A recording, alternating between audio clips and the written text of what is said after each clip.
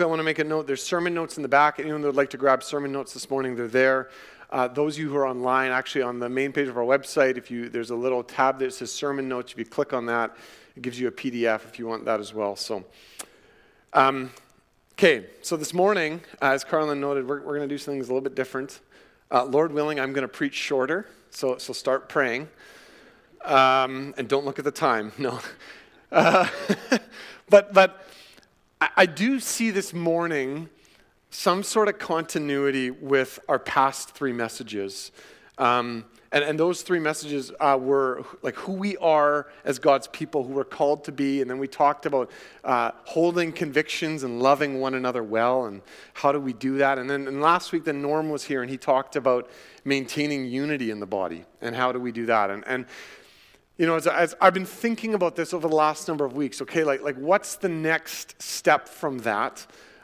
Because I feel like the Lord's been calling me to just week by week trust Him where He wants us to go. Because some of you might be noticing, you haven't done like a sermon series in a long time. And no, like I'm just listening to the Lord in these days. And I felt like, as I was reflecting on it, the Lord led me to Galatians 5. And it's like this, because parts of Galatians 5 are so common, they're so well known, right? It includes all the verses about the fruit of the Spirit and walking by the Spirit and being led by the Spirit. But there's specific context within which those verses are written that focus on relationships with one another.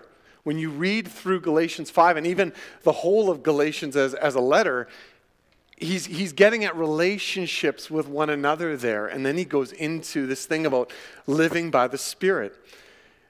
And I wonder sometimes, like, how much do we actually want to contemplate how much of the New Testament focuses on personal relationships in relation to our faith? Because it's a lot.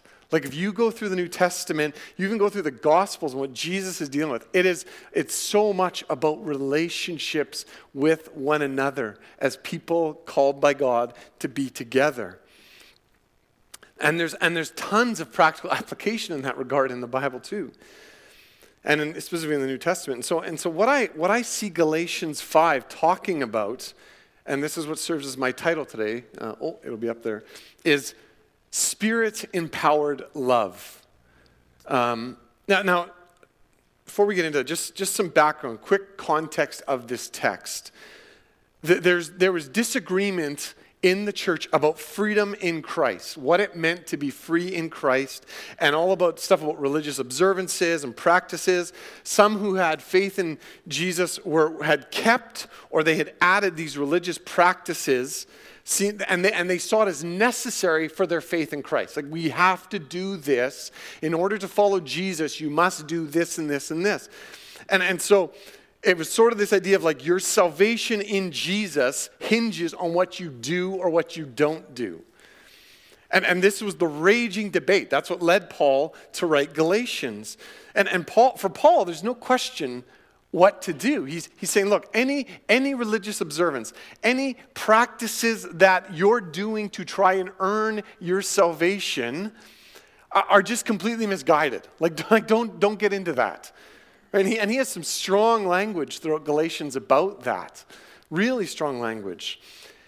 Now, in this case, as we get into Galatians 5, it was this observance of Jewish customs and laws he's addressing. But the spirit behind it really is living by a set of rules that we believe will justify us before God.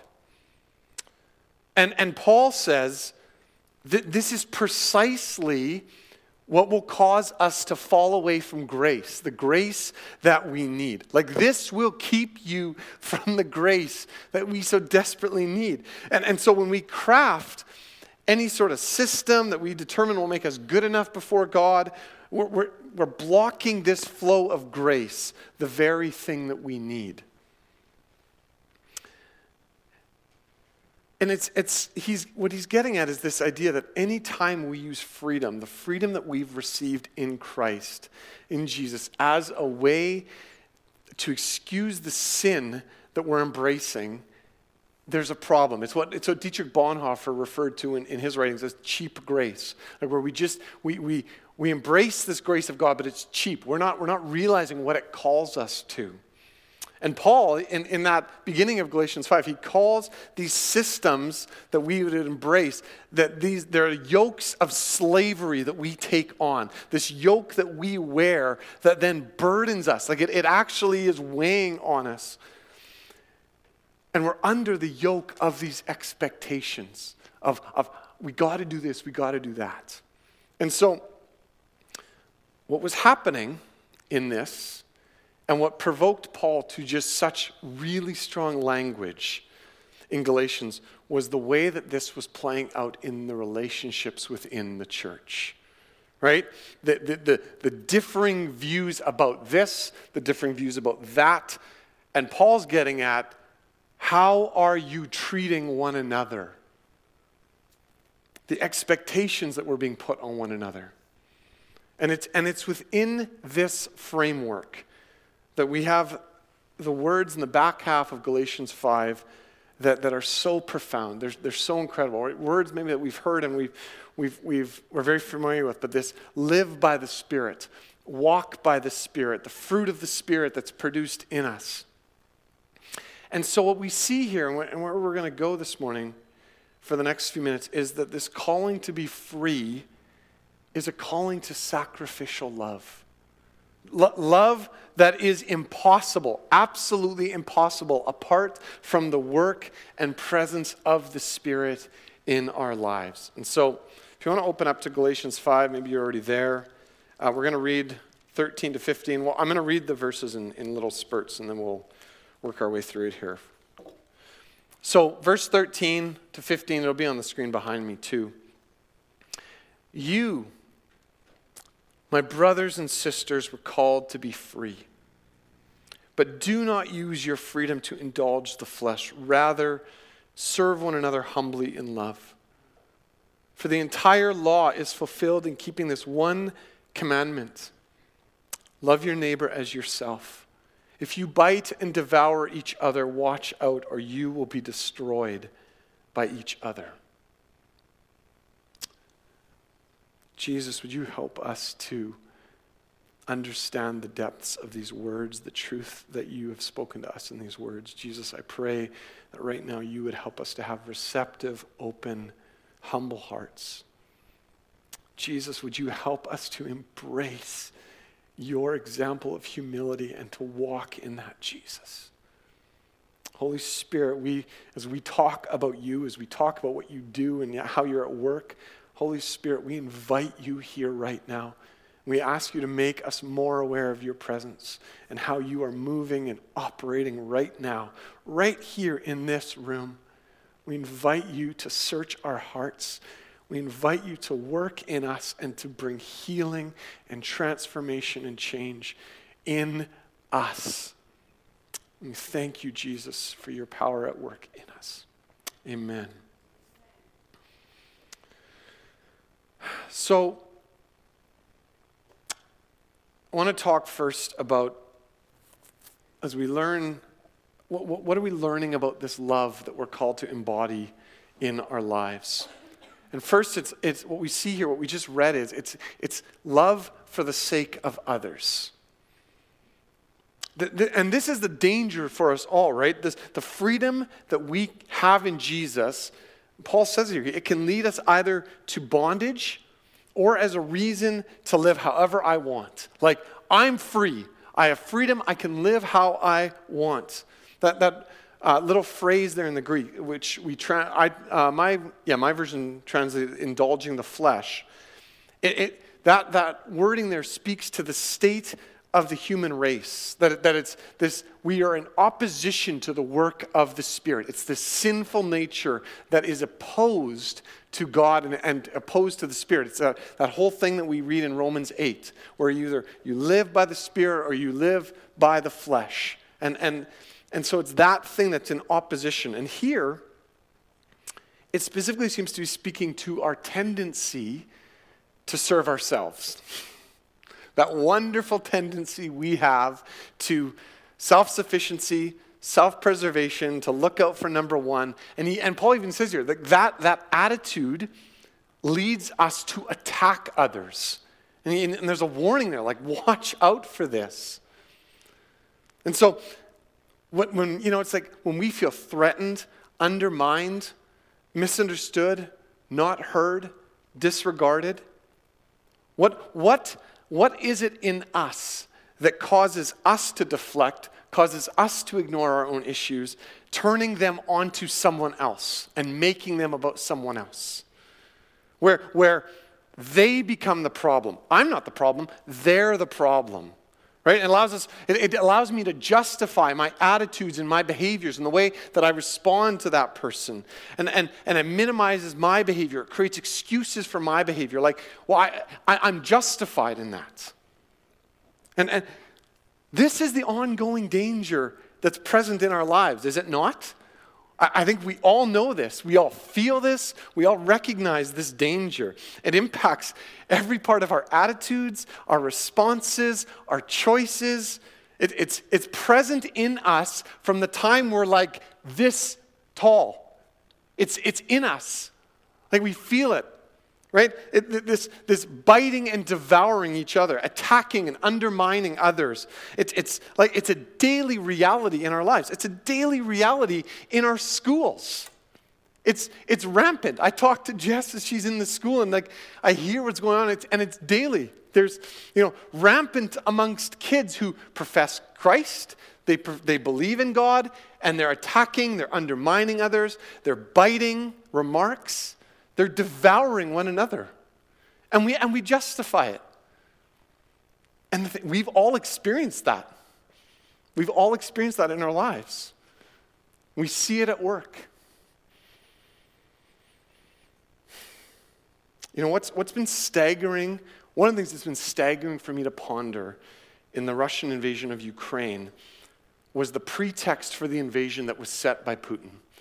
How it was laid out in the weeks before they actually rolled into Ukraine, where there was this pretext that started to be shaped about why they were justified in doing this, in liberating the people of Ukraine. That was the pretext. They were coming into the Ukraine to denazify the country. That was the language that was used, right? And so there was this whole pretext that was set. That word in verse 13, where it's translated indulge or opportunity for the flesh there. That was a word in the Greek that was used in military contexts for an offensive being launched at the time. So it's speaking, what it's speaking to is the place from where we form the pretext in us, the pretext that we form in our lives to justify sinful behavior to others. This is the pretext for why I can do this or I can do that and why I'm justified in doing that. But there's a different way. And that's what Paul goes through here. He says, and it starts with rather. Rather. It's like that word, what a huge word to hinge this part of the text on. Rather. The way of Jesus is for the sake of others. To serve one another with humility and love. The thing about Jesus is he wasn't one to hardly describe himself. When you look at him in the Gospels, he doesn't go out of his way to describe who he is. But the one time he does, Matthew 11, and it's interesting, it's in an invitation. He says, come to me. Come. If you're weary, he says, come. And he says, I am humble. I'm gentle and humble in heart. He describes himself with humility. We see Jesus, we see him live it out, right? There's gentleness and there's humility that just flows from him. And that is the church that Jesus is returning for. Jesus is returning for a church that is humble in heart. One that embraces gentleness and humility. It's like in Romans 13, where Paul here, he says the same thing in Romans 13, where he says the entire law, think about that, the entire law. Just go and read the entire law in the Old Testament. He says the entire law is fulfilled in keeping this one command. Love your neighbor as yourself. You go back and you read the Old Testament laws and you think about that. love your neighbors yourself, it's everywhere. It's everywhere over the law. Because that's God's heart. Do we stop to ponder, process, assess, like what this means for our lives? Like Philippians 2 gets to the heart of that, right? Putting others before ourselves, seeing and treating others as more significant than yourself. More significant than yourself. It says there in Philippians 2, do nothing out of selfish ambition. Nothing. Not a little bit, nothing.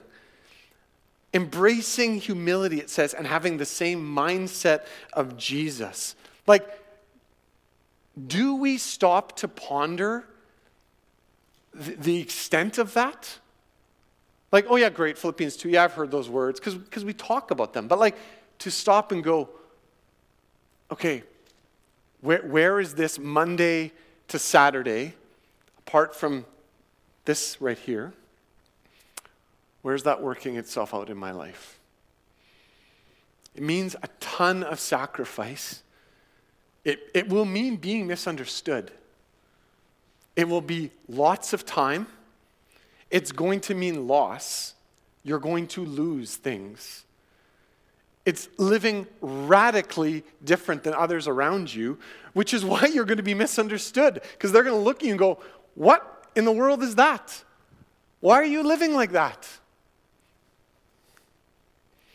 But this is the way of Jesus. And Paul says here, the alternative is strife, dissension, pride, all that stuff that he gets to here in a few verses down. Perhaps we need to think about it another way. I want to put it in a positive light for us.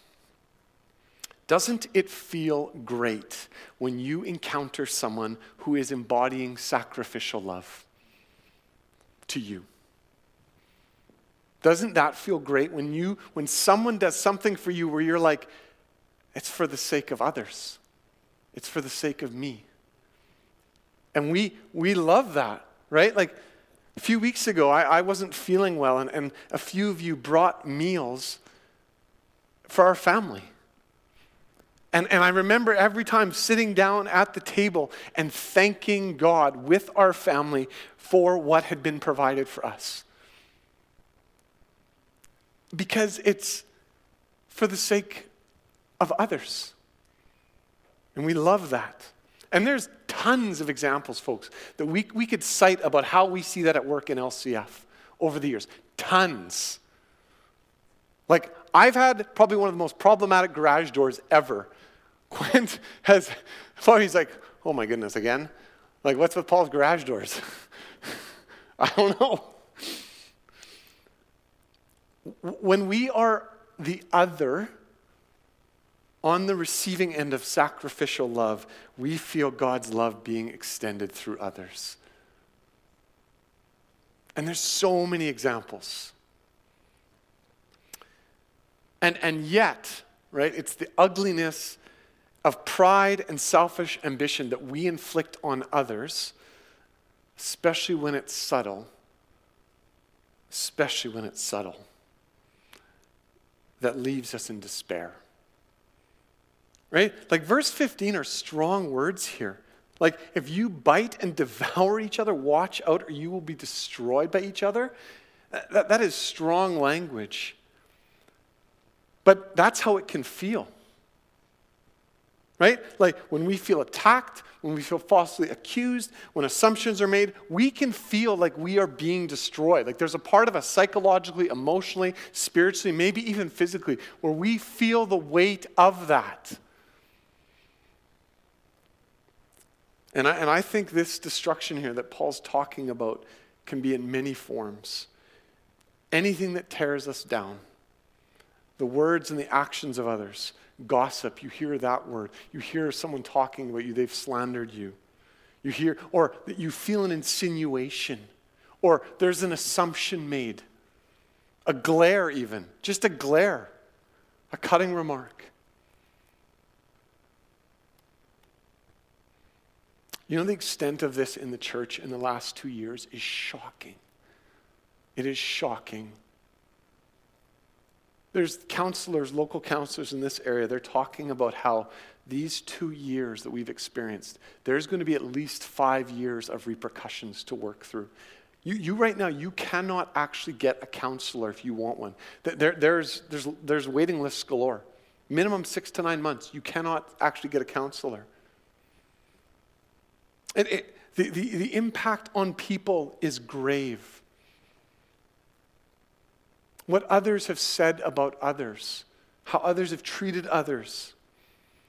It is revealed, I'm talking in the church, it has revealed in the church the depth of our need for healing and a profound lack of humility. I'm not pointing fingers, folks, at all. I'm grieved. I'm really grieved. James 3, I thought of this when I was thinking of James 3, where he says there, with our tongues we praise our God and we curse other human beings. Out of the same mouth, he says, comes praises and curses. He's like, this should not be. This should not be. So, let's keep reading on. Verse 16. So I say, walk by the Spirit, and you will not gratify the desires of the flesh. For the flesh desires what is contrary to the Spirit, and the Spirit what is contrary to the flesh. They are in conflict with each other, so that you are not to do whatever you want.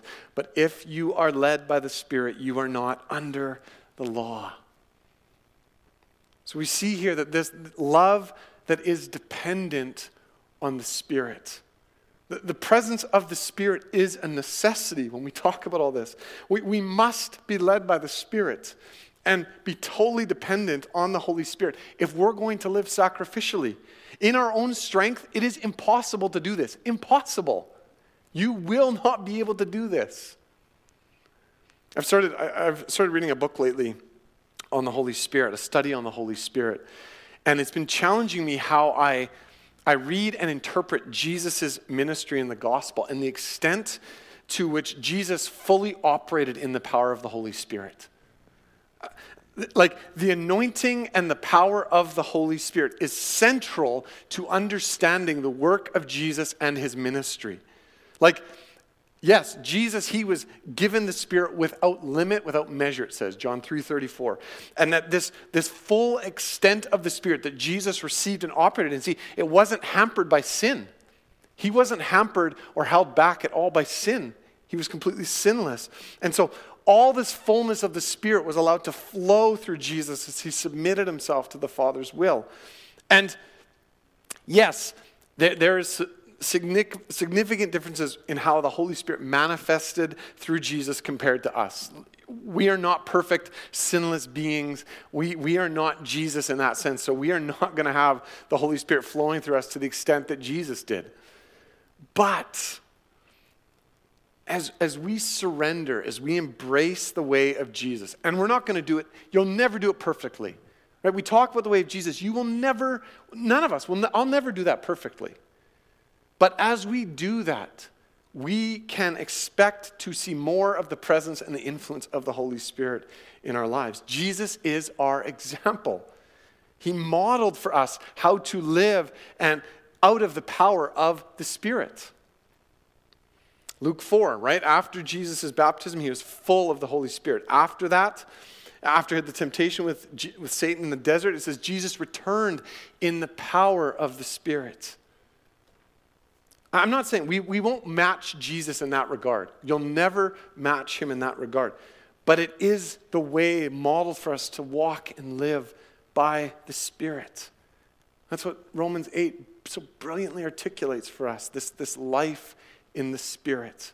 Lives that are led and controlled by the Spirit. In fact, Romans 8:12 says that we have an obligation not to live out of our sinful ways, but by the Spirit. It's a posture and a response that says, I recognize my need to be fully dependent on the Spirit to live the way of Jesus. Not like sort of dependent or kind of dependent. Like I need, even when I don't do it perfectly, right? You don't do it perfectly. But to realize, yeah, that's how I need to pursue this. But I need to be fully dependent on the Spirit. Because otherwise, and this is going back to those verses before, otherwise, I will slide back into ways of living that put me at the center and will abuse the freedom in Jesus that I have. If we're not led by the Spirit, you will be led by your flesh. There is no in-between. There's no sort of like, I'm kinda. No, we're led by the Spirit, and if we're not being led by the Spirit, we're being led by our flesh.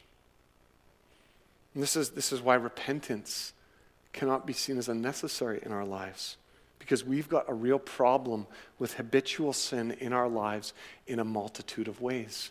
And so there's this posture we always have to live with of, I need to walk in a state of repentance. And this is why we have a tendency to have really problematic relationships, folks. And the only way to counter that is to be led by the Spirit, who will always, always, always lead you to embrace the way of Jesus. And it calls us to humility, calls us to vulnerability in our relationships. Like, yes, Jesus has set us free. Absolutely. But it is the continuing, directing, sanctifying work of the Spirit in our lives that keeps us from using that freedom to serve ourselves, but rather to serve others.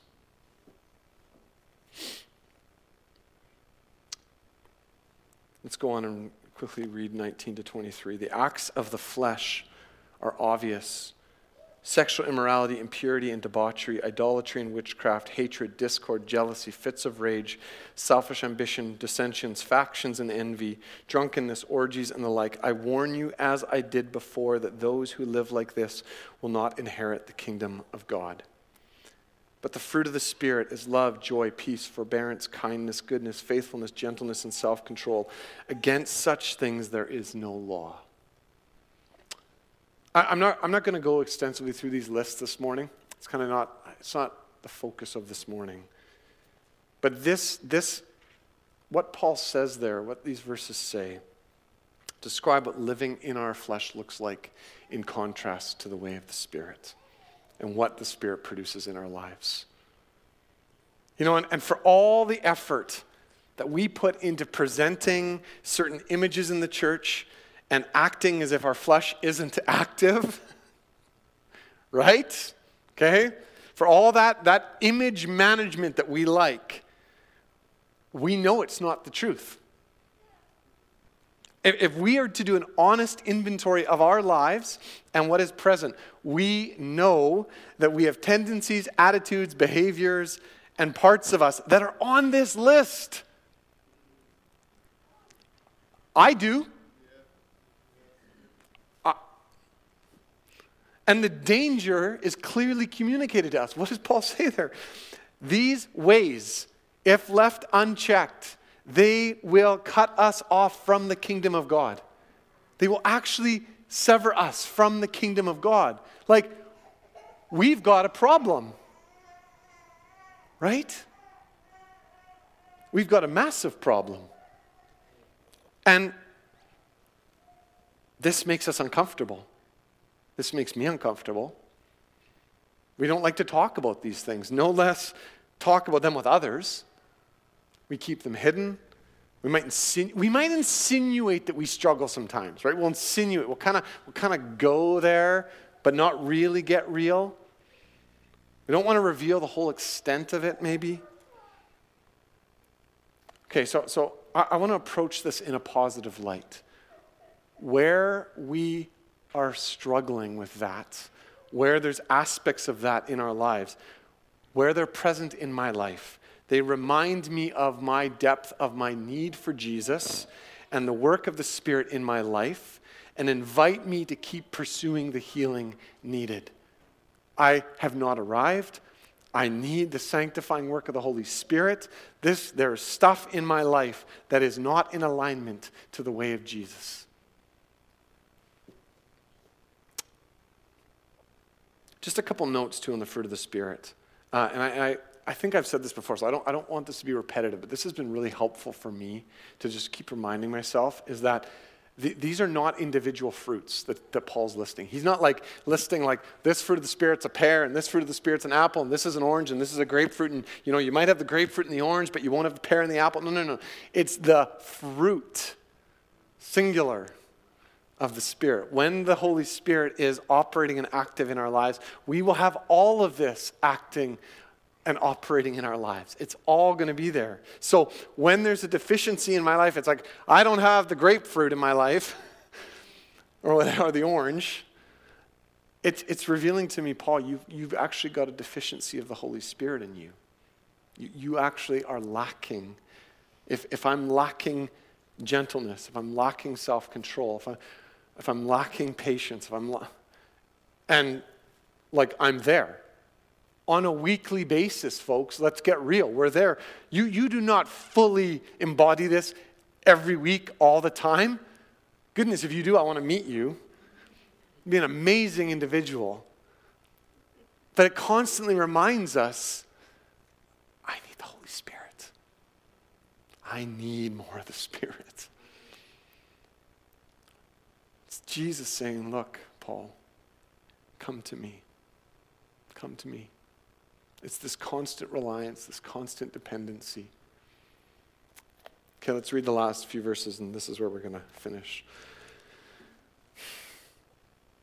Those who belong to Christ Jesus have crucified the flesh with its passions and desires. Since we live by the Spirit, let us keep in step with the Spirit. Let us not become conceited, provoking, and envying each other. This is love that calls us to keep dying to self. No, I just want to quickly touch on this to conclude, not a lot. This brings up this question of the conflict of the flesh and the Spirit inside of us, right? Because there's this school of thought, well, I've been crucified with Christ, Romans 6. So my flesh has been killed. It's dead. And so I won't struggle with my flesh anymore. But clearly here in Galatians 5, it's telling us, no, you will struggle with your flesh. And so there's a different reality here. Yes, we identify with the truth that we've surrendered our lives to Christ and we've died to sin. Yes, that's a spiritual reality that we embrace when we come to follow Jesus, when we're baptized and we surrender our lives. I've died to that. But we're still battling the reality of sin in our lives on this earth. And so, Galatians 2, Romans 6, they speak of this being crucified with Christ, that we've been crucified with him. But here in Galatians 5, it speaks of our responsibility to take action. We sang it this morning. I was like, it was brilliant how some of those words were, I choose to be holy. There's this active choice that I make to want to live by the Spirit, to want to crucify my flesh. And so there's this direct correlation, and I think this is huge for us, a direct correlation between living by the Spirit and dying to self. You don't have one without the other. You don't have Holy Ghost, Holy Roller living by the Spirit without dying to self. You can't. It's impossible. You'll actually grieve the Holy Spirit because it's all about me. I'm living my life. I'm doing what I want. I'm making my decisions. And this pride is that will grieve the Holy Spirit. And so this is about us saying, oh yeah, I'm being called back to, my life needs to be marked by repentance, humility, surrender to Jesus. And this is where we'll end, is that this always calls us back to the cross. Praise Jesus. To the sacrifice of Jesus, he took our sins upon himself so that we would not have to bear the penalty for them. I've got a massive problem. I have a list of sins longer than I could ever imagine, that if they're on me, I've got a massive problem. We will go out this week and we will sin, and there's things we will not respond. We will not live the way of Jesus. And that sin, if not dealt with, will cut us off from Christ. But the cross. The cross is so glorious. Simon Ponsonby, he says this: the cross is the fount from where the forgiveness of sins is purchased and from where the Spirit is poured forth. So, as we take communion together here in a bit, and we'll have some discussion, but as we posture ourselves for communion, I'm going to invite us to remember this is all about the cross. This is all about Jesus' death on the cross, his sacrifice, the extravagant mercy and grace of God that is offered to us, lavished upon us, poured out, offered to us, saying, come. If you're weary, come. If you feel like you don't measure up, come. If you feel like your sins are weighing you down, come.